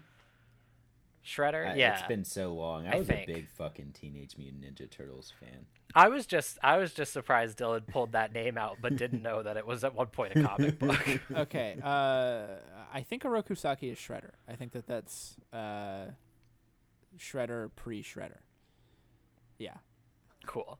So we need to try and talk about Well, Out for a yeah. Kill. I mean, we were still talking Steve until we got mixed up. We need to talk Out for a Kill. Let's skip to his wife dying, They bro. blow up.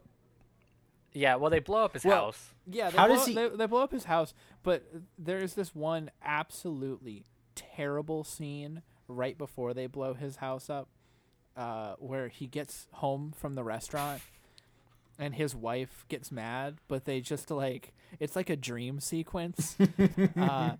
Like she gets mad. She's like, "What was that? Who are those people? Who are you?" And she's like overacting the hell out of it. And it's great. You know, you very rarely see emotion in these movies. And so she's just screaming, "Who Yeah. are you?" and all this stuff, which is a great question.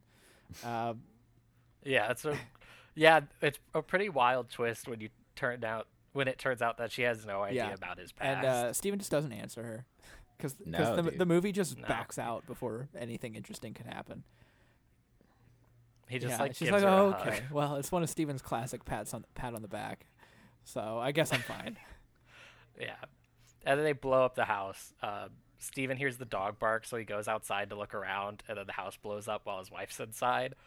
And this movie has a couple moments of awful green screen, but this shot of Steven standing in front of a night sky and there's fire in front of him, one of the worst things I have seen. Pretty wild. Ever. I was honestly pretty shocked when the building blew up, man. I didn't see it coming. I remembered that part. That was one part I remembered, was the building blowing up. And so Steven, now, here's my question. He goes to the pilot school from here. Why? hard to say. He also says that he's going to avenge the death of his wife within 1 week before the funeral. Right. He's given himself 1 week to get it done. If it doesn't happen within that week, he's given up. Steven's a man with big ambition, man. He needs to set deadlines. Well, he for does himself. it. He does do it.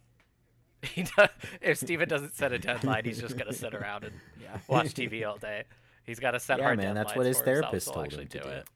And he also just when his wife dies and he's out there in front of the house and it's on fire and shit, he just kind of bows his head. Yeah. And that's the extent of his emotion to his wife being fucking blown up. Yeah. Go with God, honey. She's in a better place now. Well, he goes to the pilot school for some reason, and the dude does not recognize him. He recognizes him, but sort of. He's just like, "Do I know you?" And it's just Steven. He's not wearing the same outfit. He's not wearing a hat. It's like the flower shop scene in the room. Oh, I didn't know it was you. Who the fuck did you think it was? You know? He's wearing the same outfit. You wouldn't miss Steven Seagal. If you met him, you would know who he was. Yeah. And this is the dude that was just so mean to you in the plane. Yeah, he's just used to people berating him up there. He's about to be even more mean to this dude, man. Oh, I love this scene. This scene was probably the best scene in the movie. No, it is really good. What do you guys want to take it? How do you know what happened to my wife? He pushes down the plane mid-line. He doesn't even finish the line. He's like, how do you know what happened to my and and the DAA agents happen how are they they're just watching. Yeah, they're just there. They're just standing on the ground watching, and they're just like, I like this guy as he's just erratically flying this plane around, potentially going to kill this dude. Amazing green screen for this that scene was as well. incredible. They're standing in front of a green screen. Steven Seagal just it's like they have infinite airspace to just nosedive this plane over and over and over again. Well, yeah, so Steven's interrogating this dude. How do you know what happened to my wife? And the guy's yelling about how some dude from the barber shop did it and all this stuff. And then later, the next scene, the pilot's on the phone with one of the dudes from the round table. And it was just all part of the bad guy's plan. That Steven would come and interrogate. They read the script, I guess, man. Yeah. And this exchange is wild because this is one of those times where they really want to make sure you understood what happened. So the bad guy is like, you sent him? And yes, sir. To the barbershop? Yeah. In Chinatown? That's one. What I did. Bingo. Well, and then there's I just want to harp on real quick some of Steven's delivery in the airplane. Everyone's delivery in the airplane. Steven does this, you think I'm crazy? Or he's like, the guy's like, I don't know. I guess the guy says no. I can't remember. This thing's a whole whirlwind. And Steven just goes, wrong answer. I am crazy. Nosedives the plane. And he's like, who hired you? I need some details. and then the guy gives him some details, and Steven nosedives the plane again, and then Steven, in a way that almost made me feel like it was just like the same ADR or something, like Steven once again says, "I need some details," and it's like the exact same cadence. Oh no, there's a lot of moments in this movie where it's just like blatant that they just took dialogue from like another scene and just looped it again. It's there's awesome. no question. It's great. Well, so Steven goes to the barber shop and fights one of the dudes, and this is really when the movie kind of just becomes the same thing over and over again. Steven kills a dude. He has a tattoo on his arm. Steven somehow uses that information to find the next dude, kills that dude till the end of the movie. And I'm kind of like Nolan. At some point, once the fight started, I kind of checked out. I always do that. It's like once Steven starts just kicking people's asses and like that's the plot, that's when you can kind of set the notes down and Yeah. Well, I did pay attention for this one, and I sincerely hope both of you guys did. The barbershop fight is so good. The barbershop fight, I got nothing. The man he fights in the barbershop can just crawl. Yeah, my man my man is like hooked up to a wire throughout this scene and is being bounced around like goddamn Spider-Man.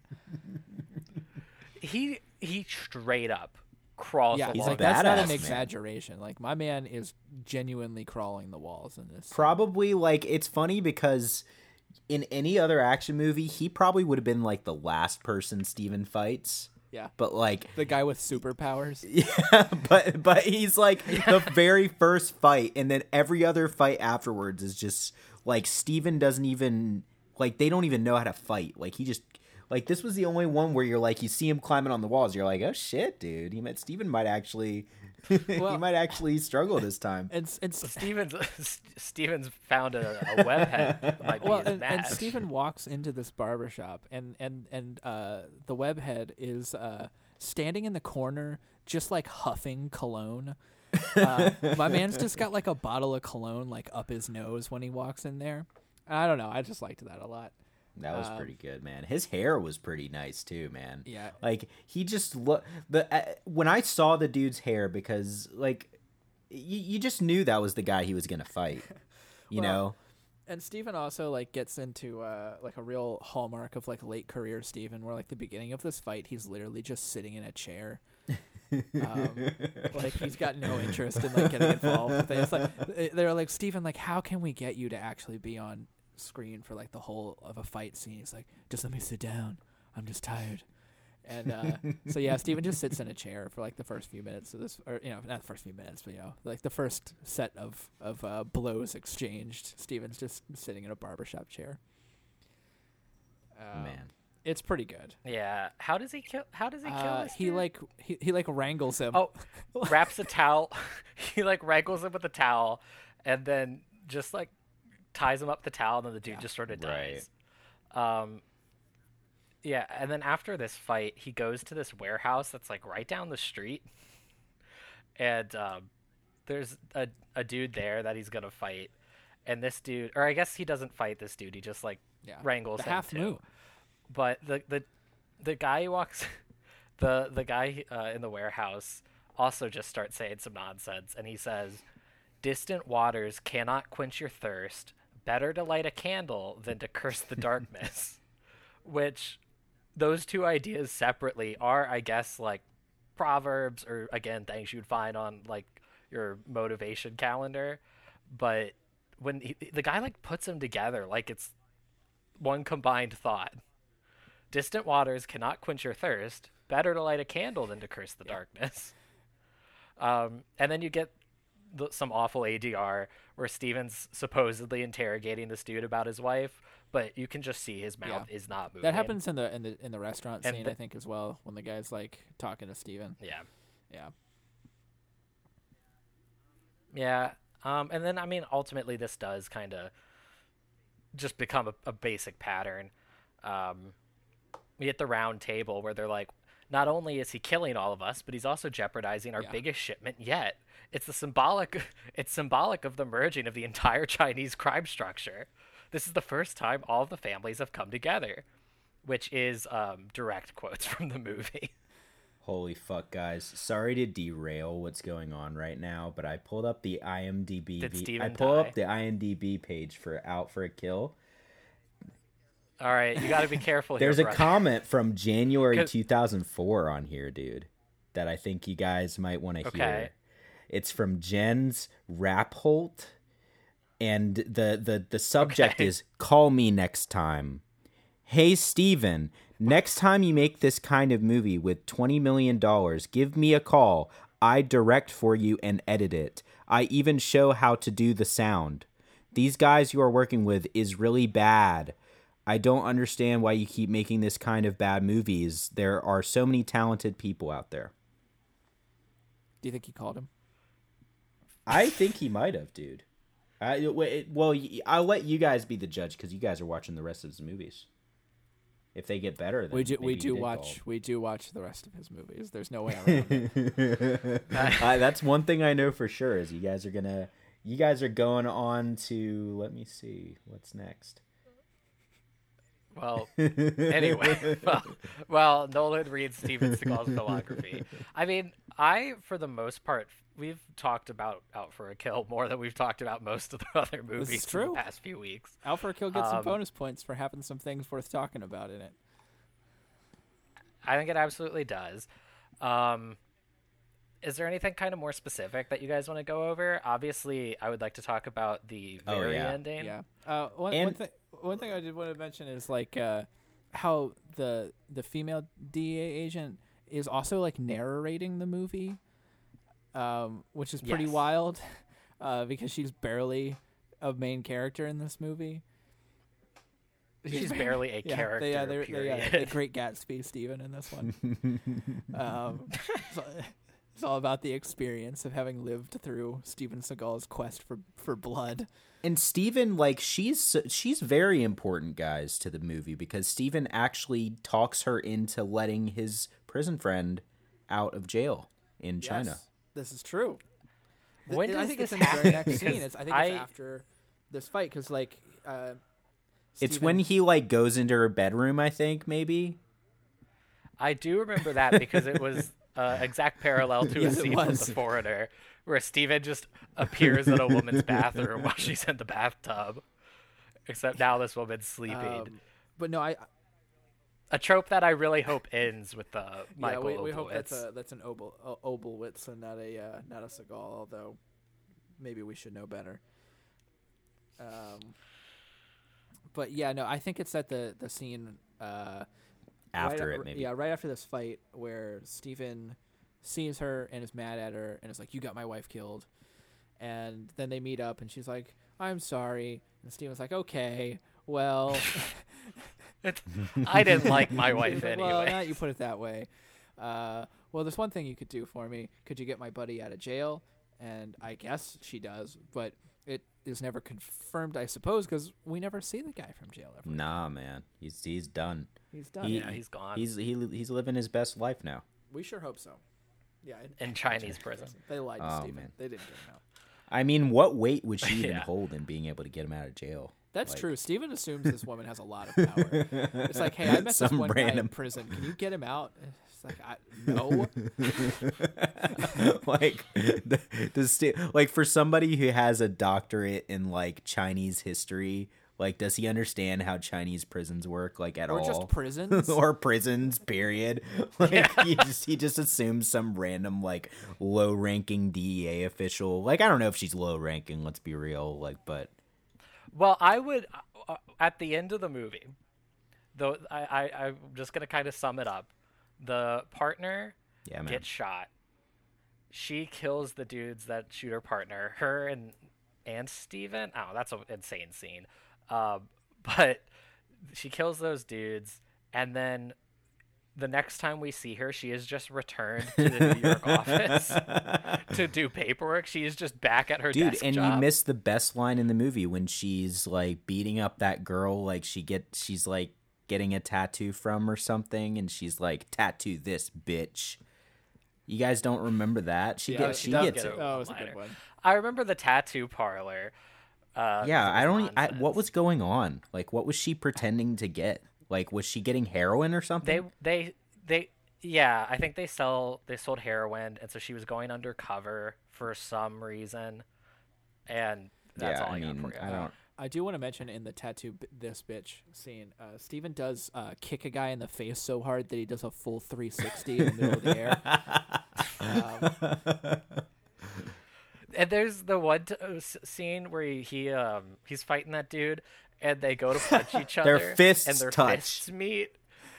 And their fists meet, and the force of it throws the other dude like 3 feet back. Yeah, man, the fist bump of doom right there, man.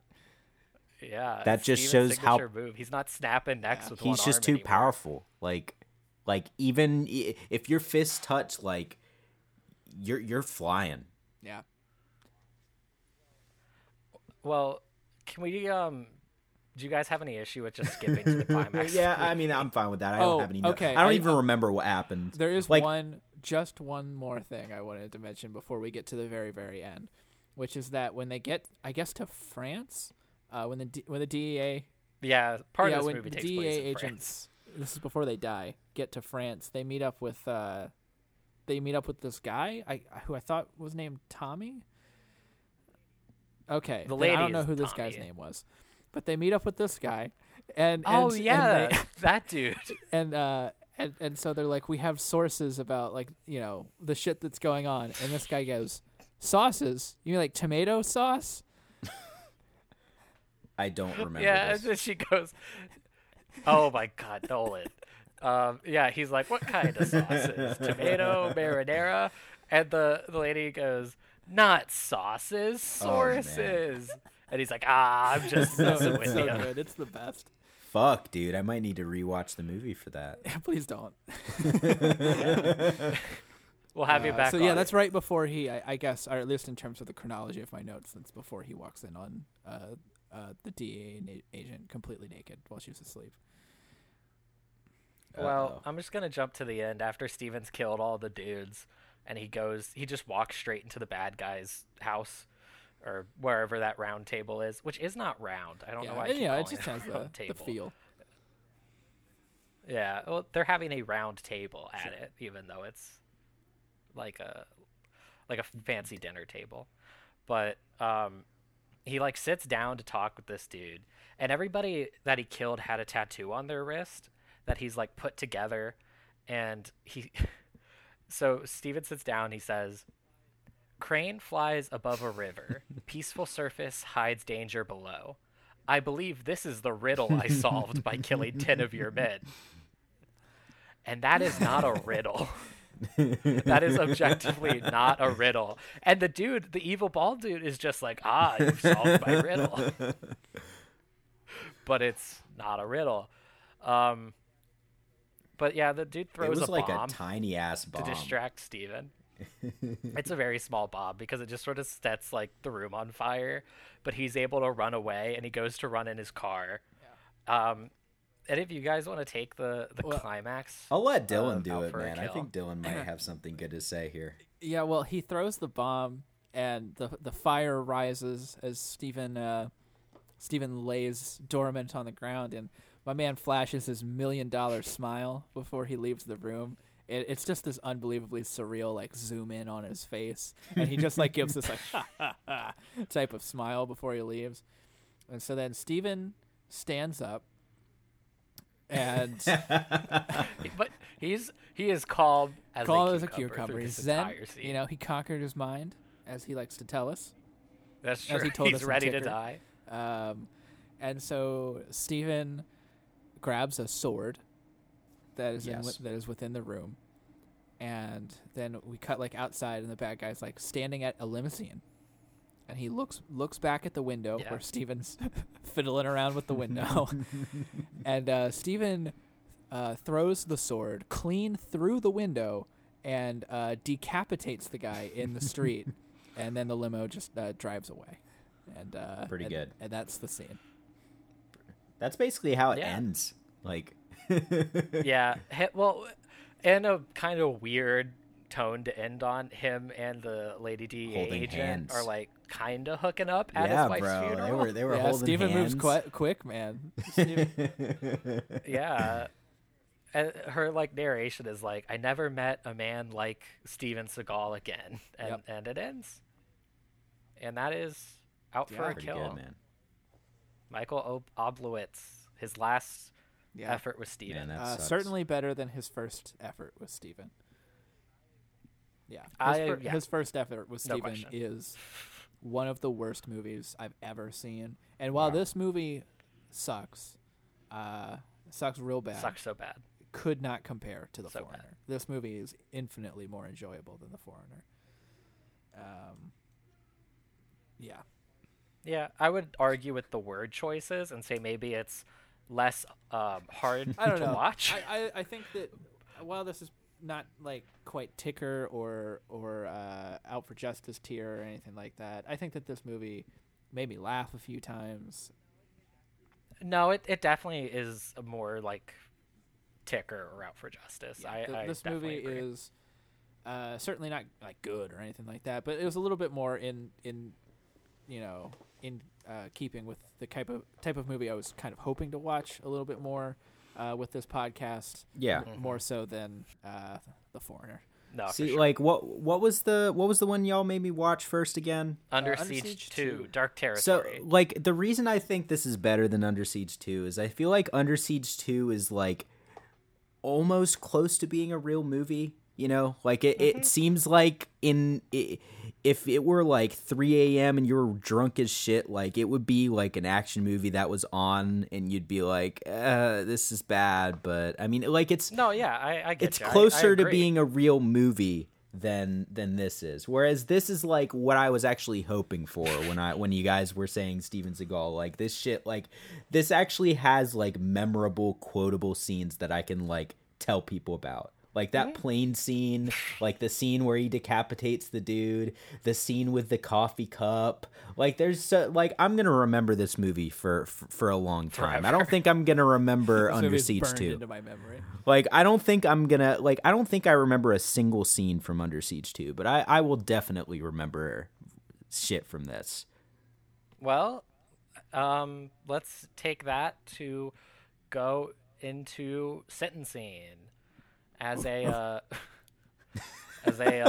longtime listener, Nolan, I'm sure you remember how this podcast works and the way we sentence Steven Seagal at the end of every episode for a total, I don't know, sentence served in addition to the life sentence he already deserves. Mm-hmm. Either you guys want to kind of start out where you're feeling, and also just, is there anything else you really want to say about Out for a Kill? Nope. Okay. Yeah, I think we've exhausted the content of Out for a Kill. Yeah, go for it. When you guys want to take the sentencing? I guess as one of the hosts of the podcast, I'll let Nolan have an extra moment to think, since you and I do this every week.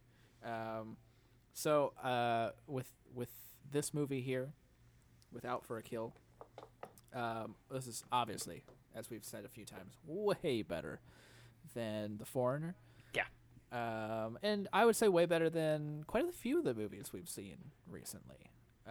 We've seen some really... We've been in a rough patch. astoundingly. Yeah, this has been a really rough few weeks for this show. Yeah.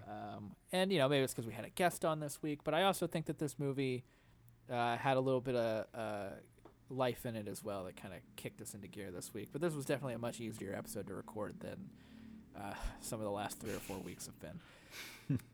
So with all that in mind, I can't give a particularly harsh sentencing to this movie. Certainly not the 80 years that I gave to Exit Wounds.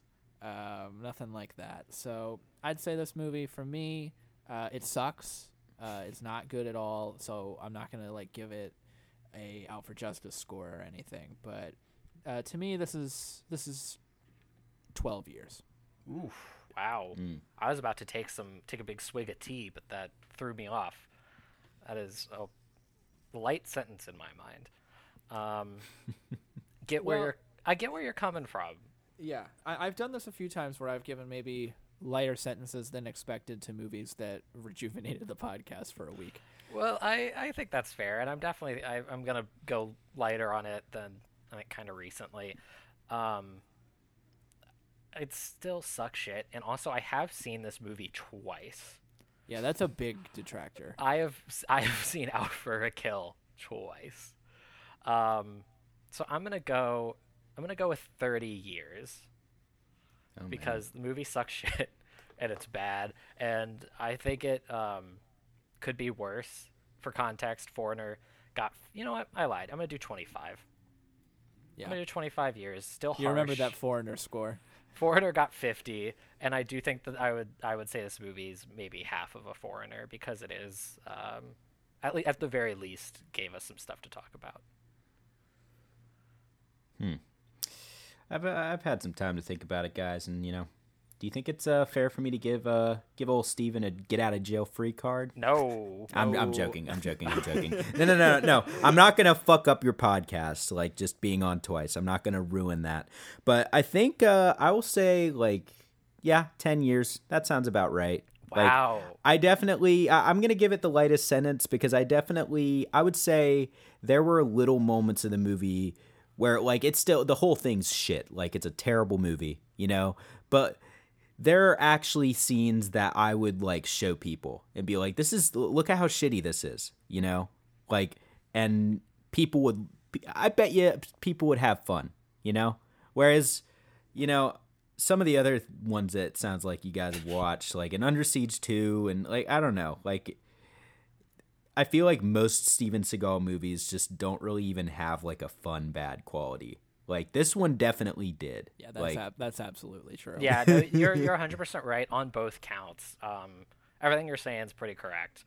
It's interesting to me because I don't know if you even remember, but on your original appearance, you did a game-changing sentence and doubled Steven's life sentences to where now he has 2 consecutive life sentences. Yeah. And we consider that every episode. We don't write that off as that's our guest score. No, every day we say Steven's serving 2 every consecutive day. Dylan and I at 5 p.m. every day. Dylan and I reconvene. Fuck, dude. Renew Dylan's sentence. I think part of that score was just the anger. I thought that he was actually gonna I thought you guys were I don't know, man. That Neil Breen movies, those are fun. Those are horrible. That Tommy Wiseau, you can watch their content and be and enjoy it. It's shitty, but you can enjoy it. Yeah. And I was under the impression going into this podcast that would be the same deal for Steven, but when I popped on Under Siege 2, I was quickly I just realized my weekend is ruined. Well, at least you aren't doing it every week. So that's true. Steven's current sentence, 2 consecutive life sentences and 584 years. Jesus, man.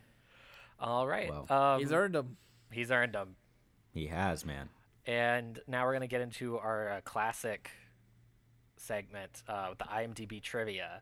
As we're getting into these later era Seagals, the IMDb trivia as it stands now is either super boring or very dark and unpleasant. So we're going to not go through the IMDb trivia. You can certainly do that on your own and remind yourself why Steven has a life sentence before we started sentencing him. But we're going to add a little bit of trivia to make it a little bit more interesting.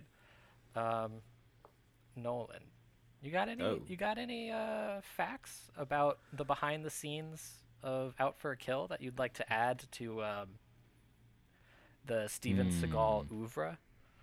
Interesting. I say come back to me, man. I want to think of this over for a second.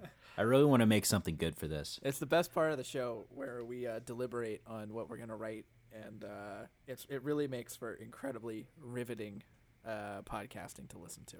Yeah. Absolutely. Dylan and I weekly try and both brainstorm, but also not leave dead air. So we just... It's pretty pathetic.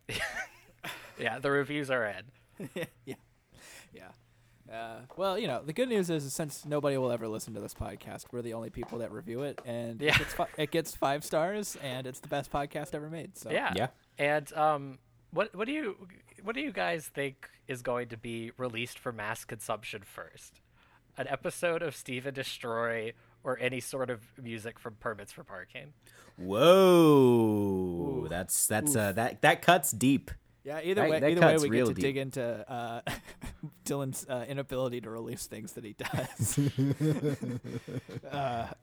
am I gonna blame this week for my projects not getting released? Steve and Destroy, I think, is gonna come out first. I think so too. Well, Oh yeah. Yeah, whatever. so, you know what? In fairness, at least this time, it isn't actually my fault for the permit stuff. Yeah, Ooh, that is true. we got some tension. We're gonna get into it. Oh no, it's just out of our hands now. We're not gonna. It is. We're not gonna call anybody else out. Okay. Yeah, Well, Nick. No reason to. no reason to. They're hard at work. Okay. Well, Yeah. last week our trivia for The Foreigner was Steven Seagal's voice is occasionally dubbed over. Fans believe it is someone else doing Steven's voice, but it is actually Seagal himself, passive-aggressively changing his voice because he was mad he had to do it over. Wow. Really good. And that it has been approved. Nobody says it's interesting, though. Yeah, and I think to give Nolan some context and to also share one of these that I think James and I are really quite proud of, we can go full-on nonsense for these because a couple of movies back... It was we Half Past Dead. on Half Past Dead, we wrote, when pressed for question, Steven responded, "I want video game." And that was the entirety of the trivia, and it was approved and is still up on Wow. Half Past Dead. That's incredible. Yeah, so we can go all I out. like it. Dylan, you cooking up something over there? Who, me? You cooking up a little something? You got a little something in the oven? You got a little bun in the oven? Yeah, I think so, man. I'm thinking a little bit. I'm definitely a fan of the airplane scene in this movie. I've also been thinking about the potential of like a kind of sister piece of trivia with our Half Past Dead one. Okay. To maybe with the guy crawling on the walls, Steven Seagal saying, "I want Spidey." Interesting. Wow. That's something that came to my mind. I do like Steven Seagal. He had just seen Spider-Man 2, I was gonna man. say Steven was so inspired by the recent Raimi Spider-Mans that he told the director that he wanted Spider-Man in his movie. Wow. Okay, I like that. Yeah, that one works for you. Yeah, what do you think, Nolan? You want to spice Yeah, it up? I mean, maybe he was a little upset at the results, though. Or now maybe he was upset because they couldn't get Tobey Maguire. yeah, or because they couldn't do Spider-Man, like literally, and I think Dylan might veto me. We've done some ones in the past that have gotten a little bit toward body shaming Steven Seagal, which Dylan, right, fairly so, tries to steer us away from. Yeah. But I'm still gonna put it out there that we could do one where he wanted to crawl on the wall, but the wires kept breaking. Oh man. Oh, that is brutal. Oh man. Okay. I had That's something, fine. I've heard the court has spoken. I had something in mind too, that I just now I'm very upset that I can't remember because I feel like it was going to be good. It was going to add to all of this, but now, and it has. Damn it. But Well, we can Steven sit in Seagal. total silence until you get it back. yeah, until I get it back.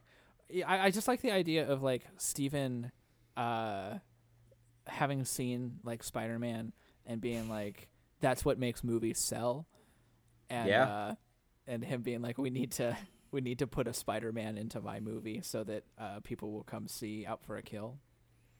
Wow. Or maybe that Steven kept calling the movie Out for Justice on set while they were trying to film it. These are all the things that come to my brain anyway. Maybe he wrote the line for the Crash. Like, he's like, what if we add this line? They call me Crash because I never have. Yeah, that was ad-libbed. That was ad-libbed by Steven. And maybe he wasn't supposed... Maybe he just thought that was an actual pilot. And those were all candid. We've done those before where Steven like can't separate reality from the movie. It's a classic go-to. Now, what if... It's our crutch. What if they had to rewrite the plane scene for when Steven got behind the controls and couldn't fly the plane? Okay. Right. I guess Dylan didn't like that one. I just wasn't sure where it was going. Well, that's it. Like it was supposed to be a scene where he flies the plane, but because he was so bad at it, they had to make it seem intentional. Oh. Yeah. No, it's fine. Whatever. Well, to we be can honest, move on. I couldn't remember that part of the movie, so it was fine. The plane scene? Well, I just remember the other parts of the plane scene. Oh, I meant the second part of the plane scene. Yeah. All right. We I don't know why Yeah, this we- one's we- kicking our asses so bad. Yeah, well, this I think is we tough. have a wealth of material. It seems like we just haven't been do? able to settle on anything. Well, I like the idea of doing something about the wall. I just want to try and push it a little bit. I'm very Yeah. curious about the ones that really test what IMDb is going to let us get away with. Yeah, I think that's true. We could do. I like the idea that he wanted to capitalize on the success of 2002 Spider-Man. Yeah. So he wanted to have a dude crawling on the walls. I just feel like it needs a little spice, you know, a little something extra. Give it that little kick. Yeah. You know? He maybe he didn't want there to be strings.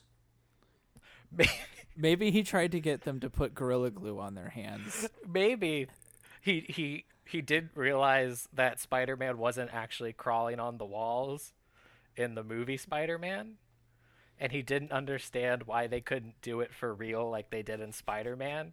Yeah, and why they dude. kept trying to use wires. Yeah, Steven, a huge supporter of practical effects, couldn't understand why their actors wouldn't just climb on the walls like the real Spider-Man.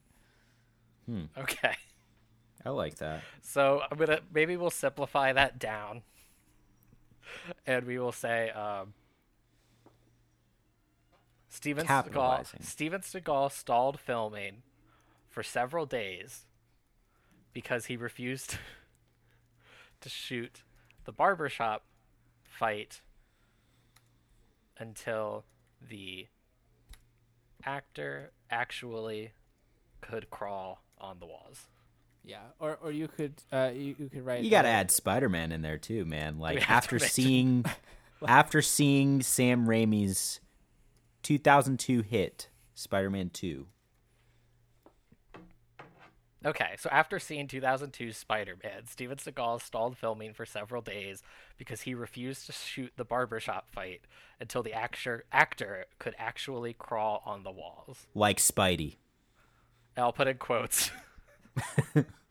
Like Spidey. Yeah, that's what I was saying. I think that there needed to be a quote, or you could be like, after seeing 2002's Spider-Man, Steven Seagal stalled filming for several days until they, quote unquote, got some guy who could actually climb walls.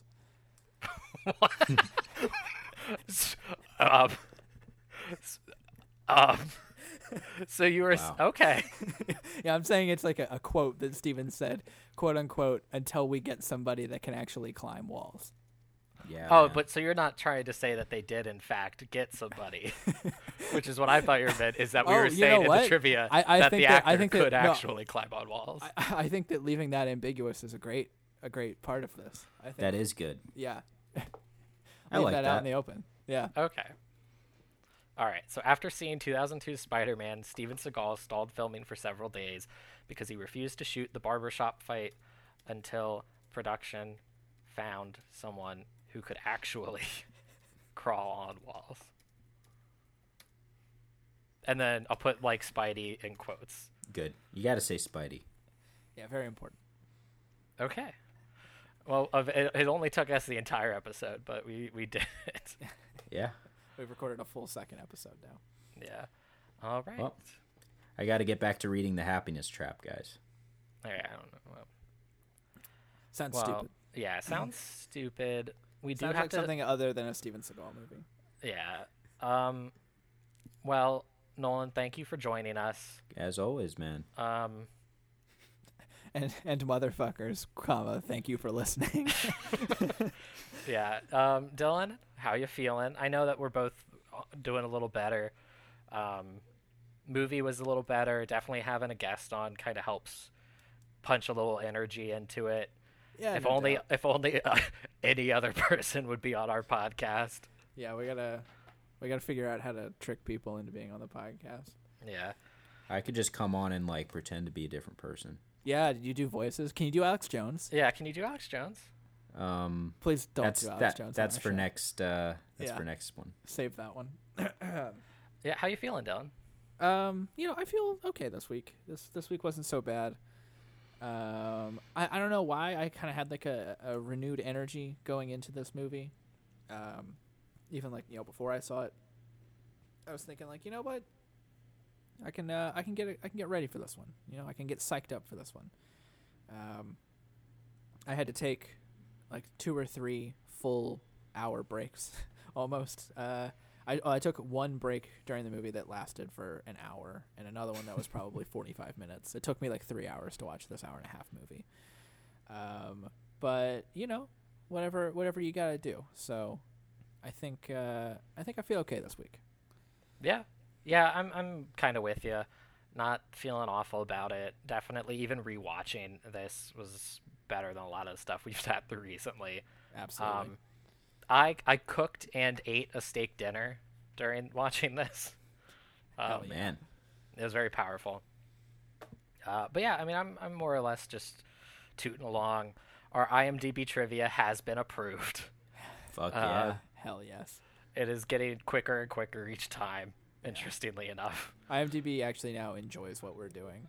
Yeah. IMDb's like, man, where are these guys getting all these facts from? Yeah, they can't believe that one account continues to have all of this information. You guys just figure out down the line all this shit's real. What? Yeah. Steven really did want video game? Wait a second. Are you telling me Steven do want video games? Steven's lawyers contact you, and he's like, how are these guys figuring this shit out? Who told you Steven wanted video game? Who told you that Steven almost crushed that pony? My God, dude. Yeah.